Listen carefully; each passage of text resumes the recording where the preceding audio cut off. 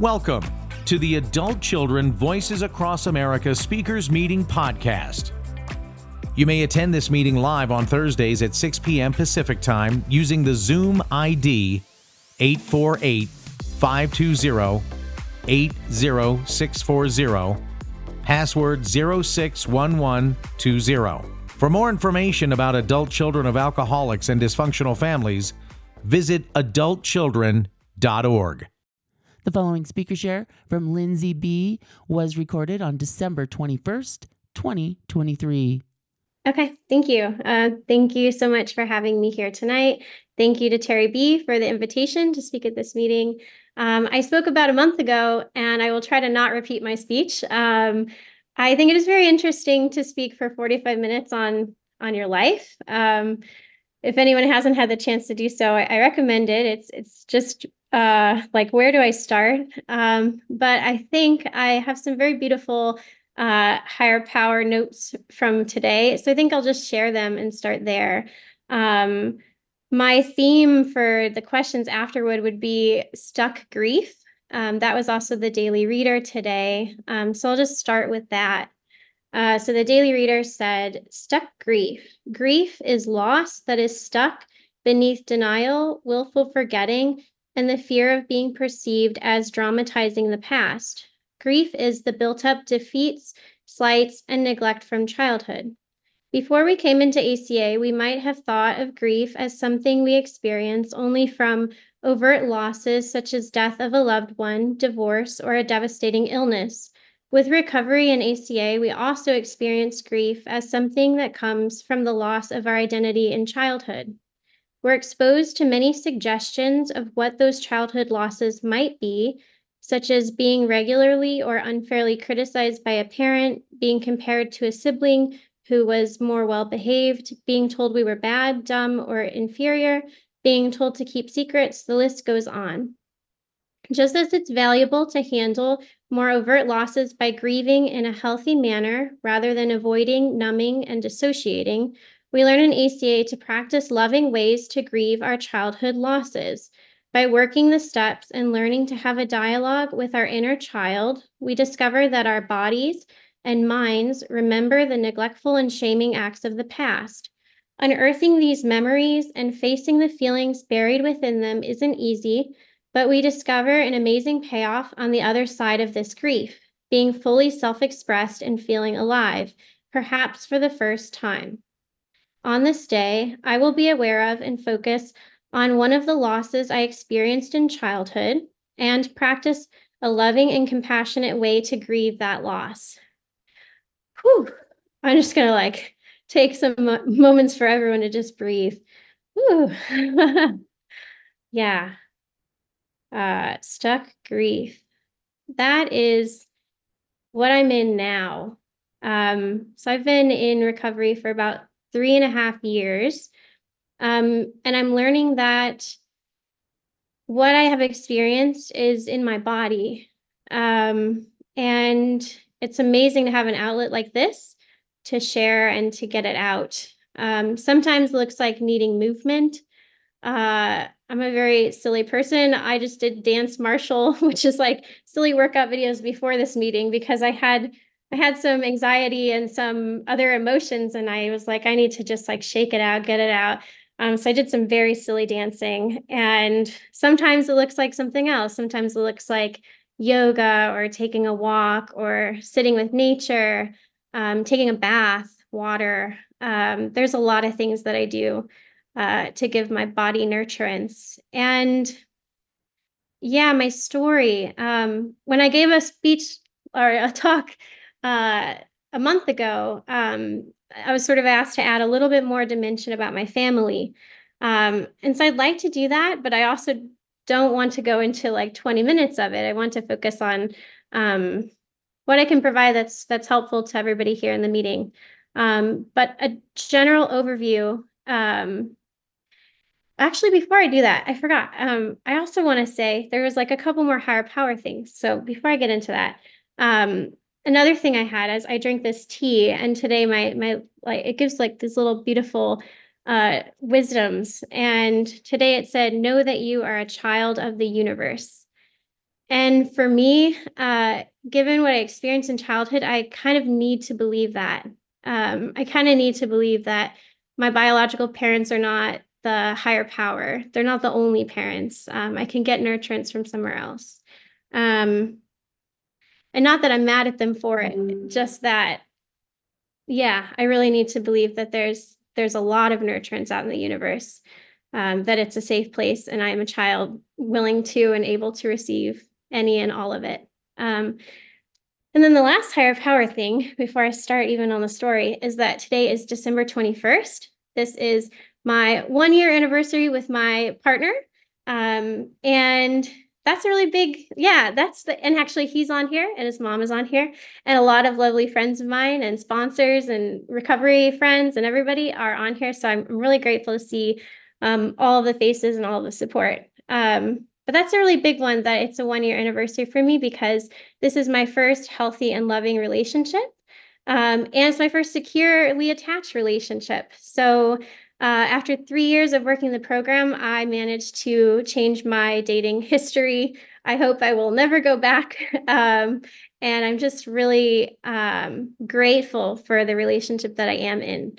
I have never had a more loving, amazing partner. So thank you to him and his mom for being on here tonight too. Yeah, so there's a lot of higher power stuff. And I see that there's 89 people too. I mean, I feel like that's also just like, thank you, higher power, for bringing us all together tonight.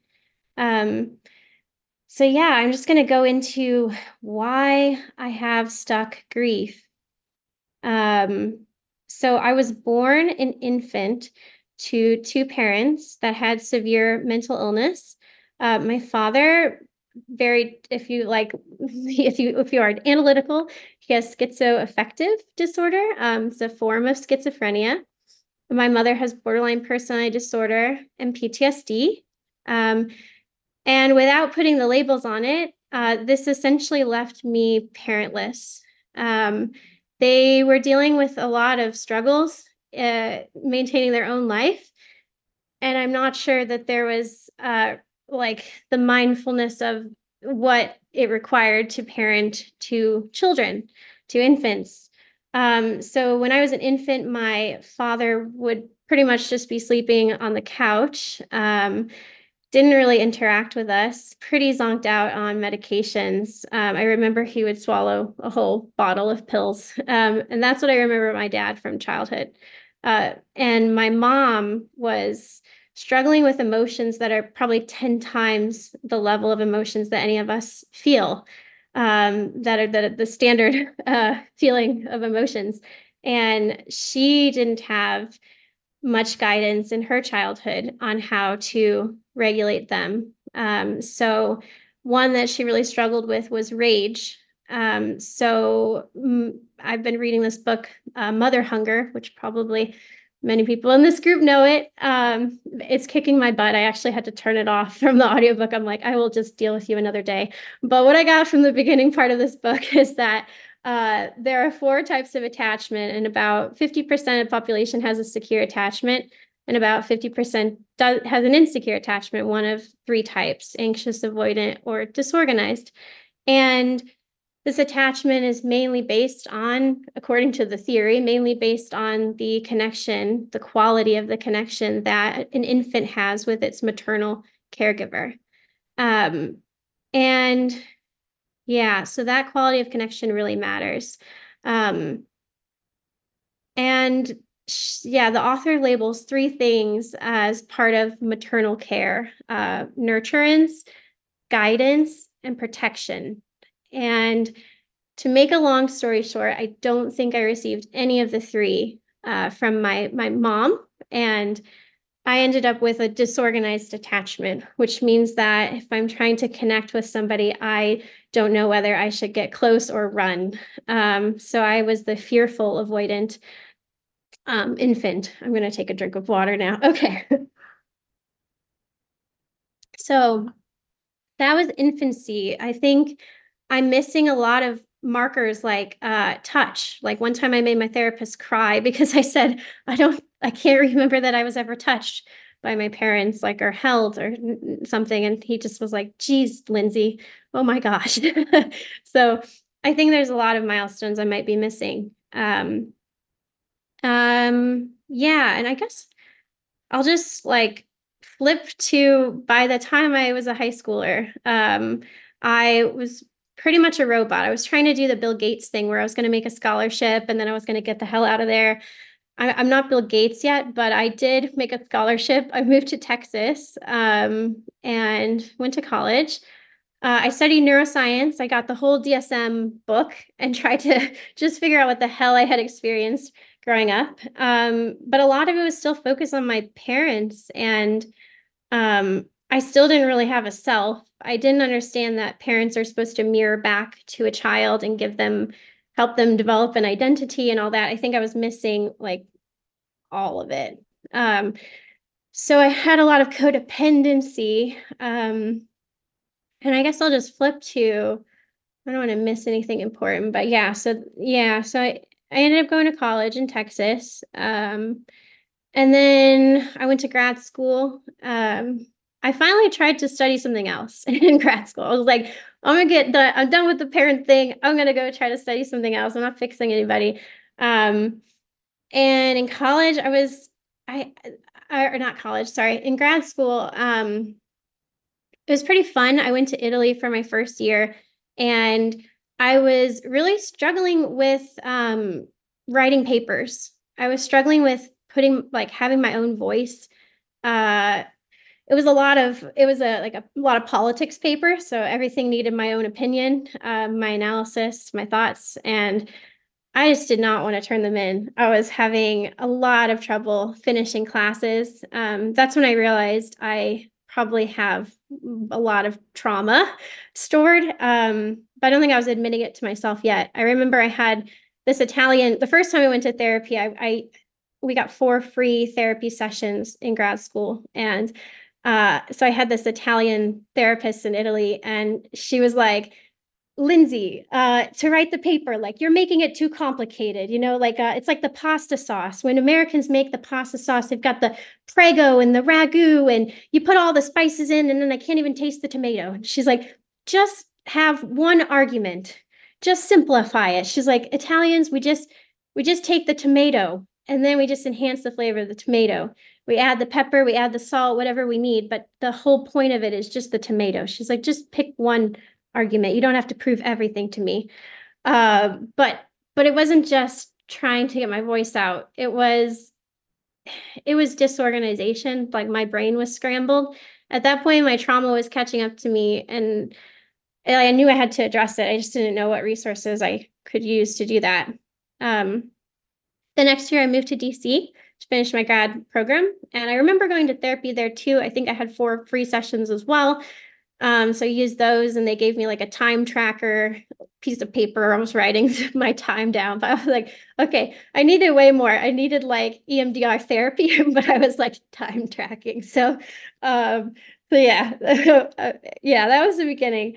And then I moved into a group house in DC with 5 lovely roommates, and yeah, one of them is supporting me tonight, so thank you.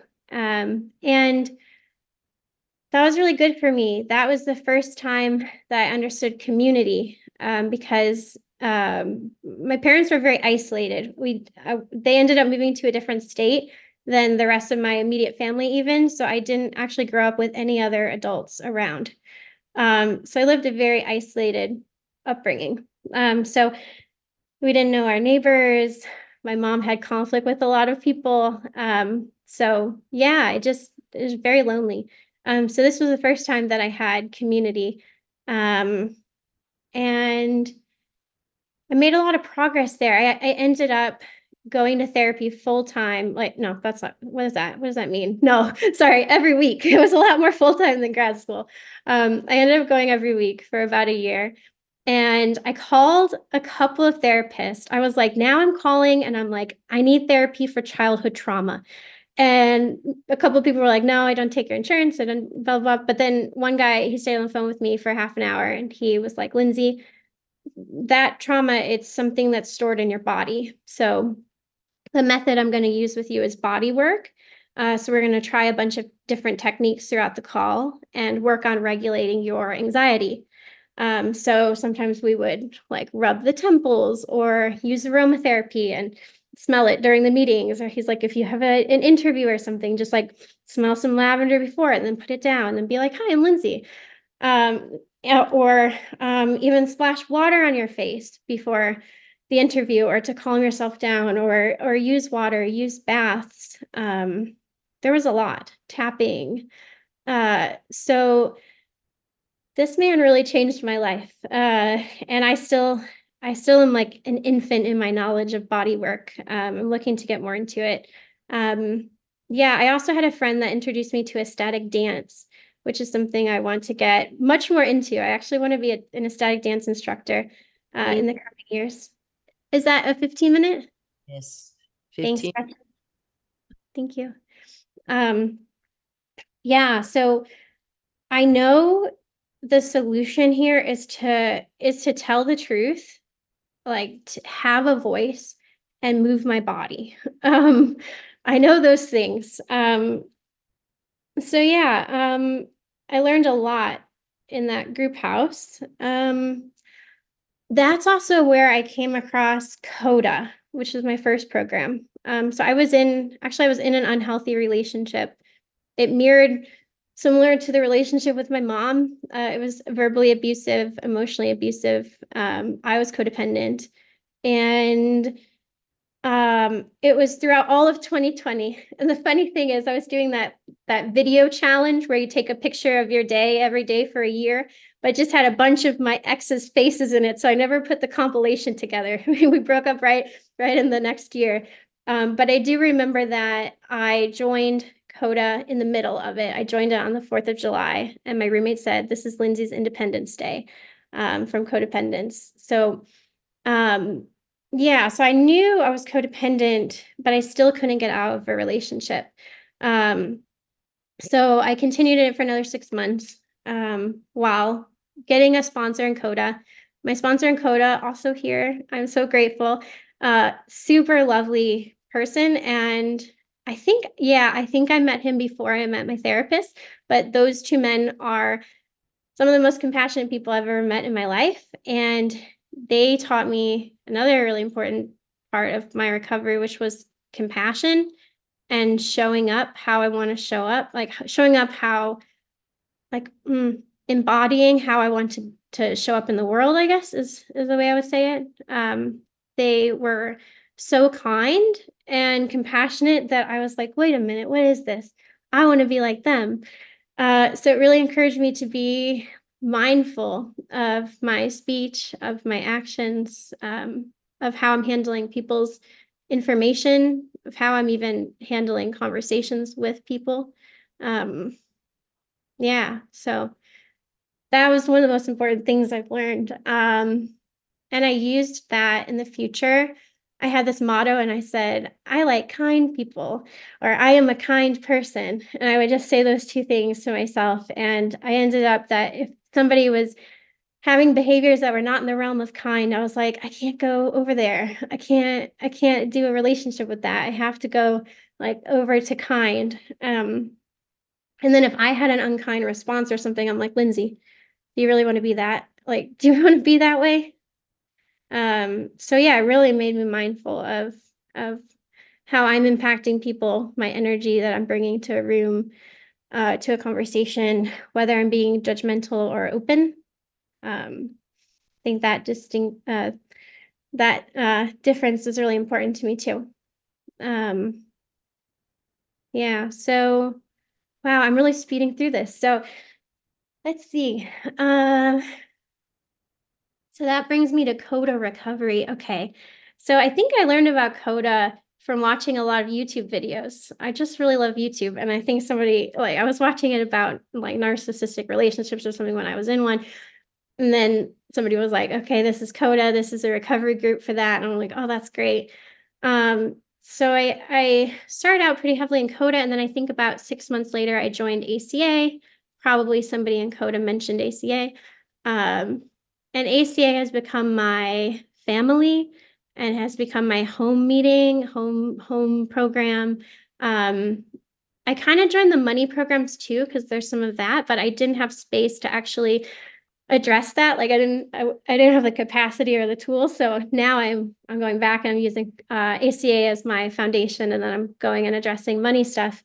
So yeah, I would say the domestic violence cycles, or the intergenerational passing of domestic violence. And in my case, it was some in my family was like physical violence, I guess, with my aunts and their husbands. There was some alcoholism.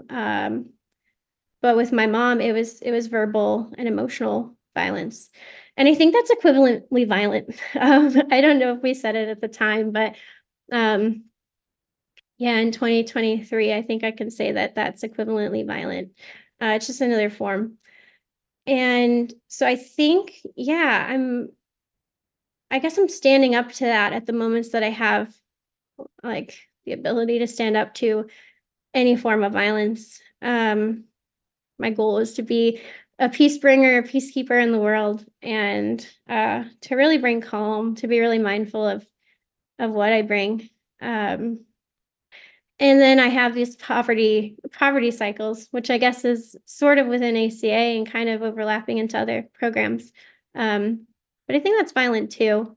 I think that's more of structural violence, and it impacts a lot of people.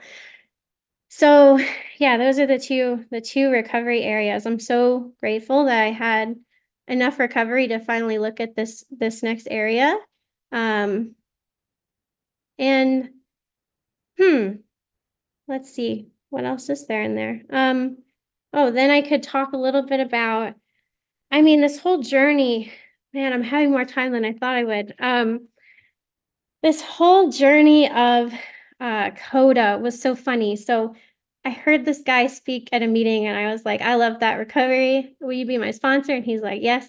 And then he's like, but you have to do 1 year of celibacy. And I was like, oh, what are you talking about? What do you mean? He's like, yeah, 1 year of celibacy. And I'm like, okay, sure. Shouldn't be too hard for me. I'm not that sexual of a person. So I did 1 year of celibacy. It was amazing. I started dating myself. And then I was like, I don't know, people have to be really fun to like make, actually come in here, because I'm having so much fun with myself. I would be like, if I'm going to go ask a guy 20 questions on a date, I actually have to go take myself to the park, ask myself the 20 questions, because I'm trying to get to know myself from this stuck grief from childhood. So I spent a lot of time dating myself, and I actually loved it so much, I did it for another year. So yeah, like I had some offers and stuff, but I was like, no, I actually have a lot more to learn about myself. And there were so many beautiful growth moments within that. I started having like an inner like sister or mother voice come in and be like, girl, if you want to leave, we can leave. If you want to be here, we can be here. If you're uncomfortable, let's make guacamole and walk. Like we can do whatever we want to do. But I don't know. I just had these, it was much more nurturing and supportive. And now I had a relationship with myself, and it was so beautiful. And I guess that's what people get if their parents mirror it back to them and they develop an identity in the beginning of their life. But anyway, I was having so much fun with having an identity finally anyway. I was just grateful for that.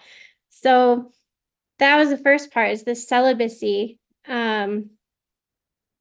Yeah, so it turned into 2 years, and it fixed a lot of stuff. I met myself.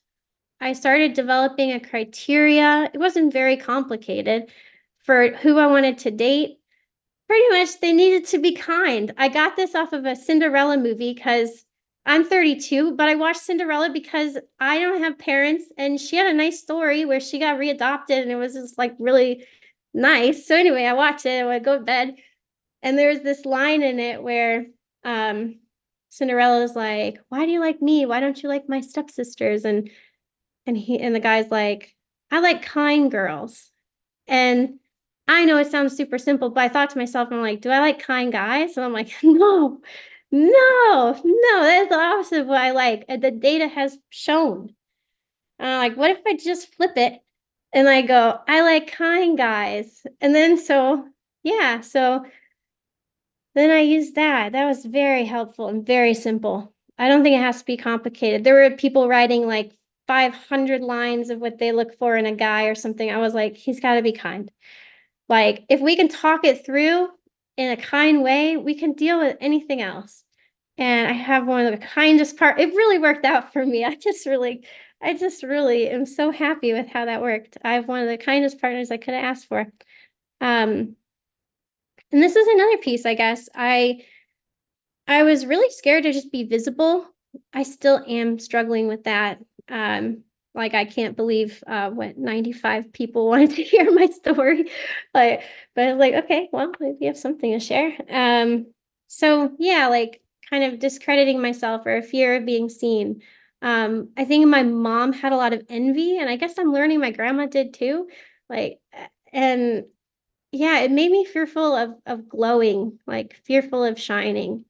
The poverty thing too was really hard. Like, being in poverty in my family, it meant we had to talk about like one of three subjects, which is like illnesses, like money issues, or like, I don't know, like just something sad in general. And like, I didn't always have material for that. I'm generally like a joyful person. So that was tough. But I guess a recovery story is that for my 31st, 30th, I don't know, 30th birthday, I guess, I wanted to invite 8 people to go hiking with me in Shenandoah. And I was so terrified. I asked my sponsor. It took me multiple days to send out the invitations. And these are close friends. They're like, sure, Lindsey, yeah, we'll go. Or like, I can't make it. But I was so terrified of just hearing rejection, I guess, or even asking, having a need or asking. And then the next year, this is how much my ACA and my CODA community came through for me. I had it was a combined birthday party, and a going away party for me and one of my roommates. And it was also her engagement party. So it was like a four-fer, and we had a day-long party. So we started at the park and had picnics, and then we went to dinner, and then we had like a little dance party in our house and a DJ. And we ended up having over 100 people.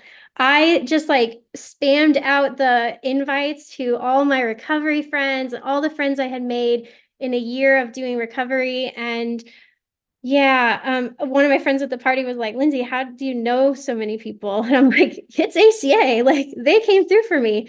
We had like 60-year-olds dancing on the dance floor and 20-year-olds eating cake in the kitchen. Like, we just had the spectrum of humanity. And that's something I loved about ACA too, because growing up, I actually at some point realized most of my life advisors were 25-year-olds. And I was like 27 at the time or something. And I was like, Lindsey, this is the problem. You're asking, like, you're asking for advice from people who haven't lived much. And so I started just asking older people in ACA, like, what is it like to be a father? What is it like to have kids? Did you want them? Did you follow a social norm? Like, how did this happen for you? Did you fulfill on what you wanted to do in your life? I just had a bunch of questions about getting older and having children or having a house. I don't know. I just wanted someone to talk to about it. And ACA was a really great resource for that. That was my ACA group in DC.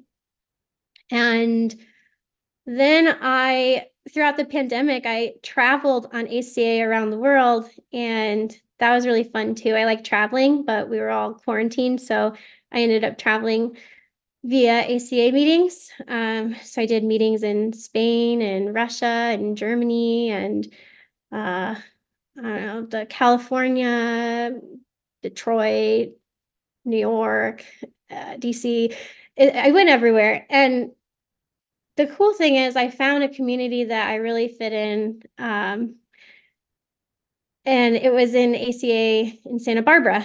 And I'm really grateful for the friends that are on the call from Santa Barbara tonight too. So thank you.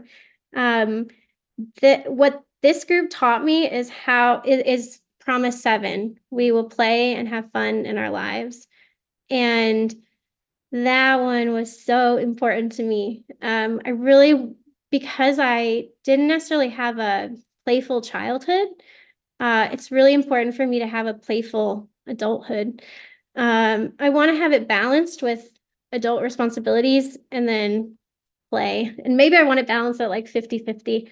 But I love anything that can allow me to play, like frolicking in the forest, dancing, coloring, journaling, traveling, surfing. I could go on and on and on. I'm really in touch with my hobbies and things that I love, things that bring joy. I usually ask myself, what is joyful? And then that's what I try to fill my time with. Um, and and I think environment and the people that I'm around were really important. Um, I make lists of people, so that might be bizarre, but maybe something in this is helpful. But you never know what's going to be helpful to someone. But yeah, I make lists of people. So I like journal after I interact with someone and just ask myself, how does my body feel? And then I make lists of people, like lists of the 10 most compassionate people that I know.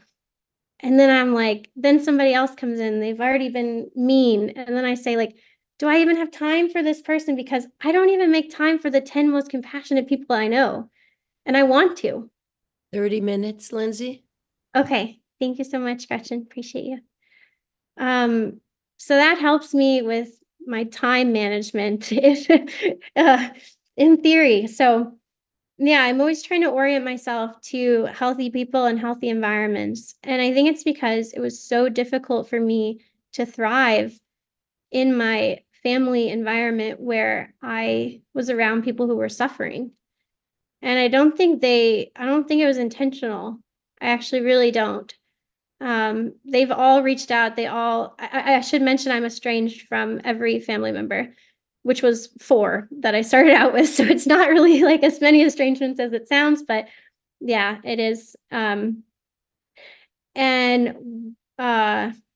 yeah, like why I chose that, I guess it was mistreatment, but or like I couldn't be healthy, like I had to choose myself, and they all happen at different times, but and someone will probably ask, like, "Oh, aren't you gonna," like, I don't know, somebody asked last time, like, what about their funerals or something? Are you gonna feel guilty? I don't know.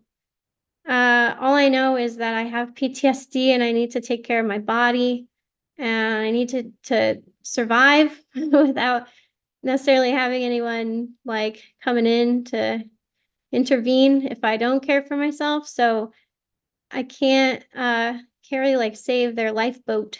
Um, or maybe I'm unwilling to at this point. That was a really hard lesson in CODA that my sponsor, like I had a family member that was really struggling and I was very codependent with this family member and my sponsor is like, you have to, I mean, what is it like? Yeah, we can't, we really have to take care of ourselves. We can't caretake for others. So yeah, that was a very hard one. But once I learned that lesson, I understood it. I can't go down with their ship. And that's hard because that's like also a systemic thing, like the country I was born to. Like my parents, my dad, luckily, he like went to psychiatry and had medicine and stuff. My mom never went to therapy. So she would have been hard, I think, for a therapist to work with, but instead infants got her. And like, just to emphasize, that's a harsh thing to say, but that was, I think it was, I think it's a betray. I don't know what's the word? Like, I just feel, I feel very much like that will be the hardest thing that I have ever dealt with, I think. I think I can deal with death now. I think I can deal with loss. I don't know. I'm just assuming, but that one was very difficult as a starting point, without having help while being an infant or a child. Um, and yeah, I guess in the last amount of time here, I guess I could just go over what was most helpful. Um, in therapy, I think there was a point where I asked my therapist, like, what else can I do? And he's like, Lindsey, I've never seen a client that is doing as much as you. I think you should just be.